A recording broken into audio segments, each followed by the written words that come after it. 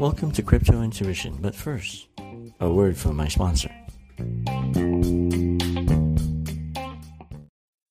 Welcome to Crypto Intuition. I would like to remind you that I'm not a financial advisor of any sorts. Anything I say here should be used for entertainment purposes only. I'm here to talk about SafeMoon, and I do think that the cryptocurrency does have a future, but I wouldn't invest all my money into it. It's rather, you gotta take the safe route out sometimes, investing in Bitcoin, Litecoin, Ethereum, even Bitcoin Cash.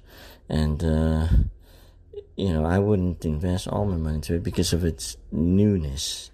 It's so new that we don't know what to expect of it. And it's a methodology of cryptonomics, of tokenomics, that, rewarding holders and, punishing those and taxing those who sell.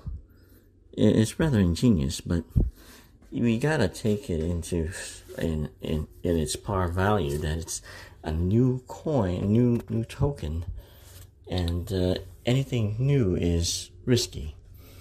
As long as you acknowledge that and accept it with all your heart, then maybe investing in SafeMoon is not a bad idea. Just like Dogecoin was when it was like 0.004 cents. I forgot how many zeros it actually was worth.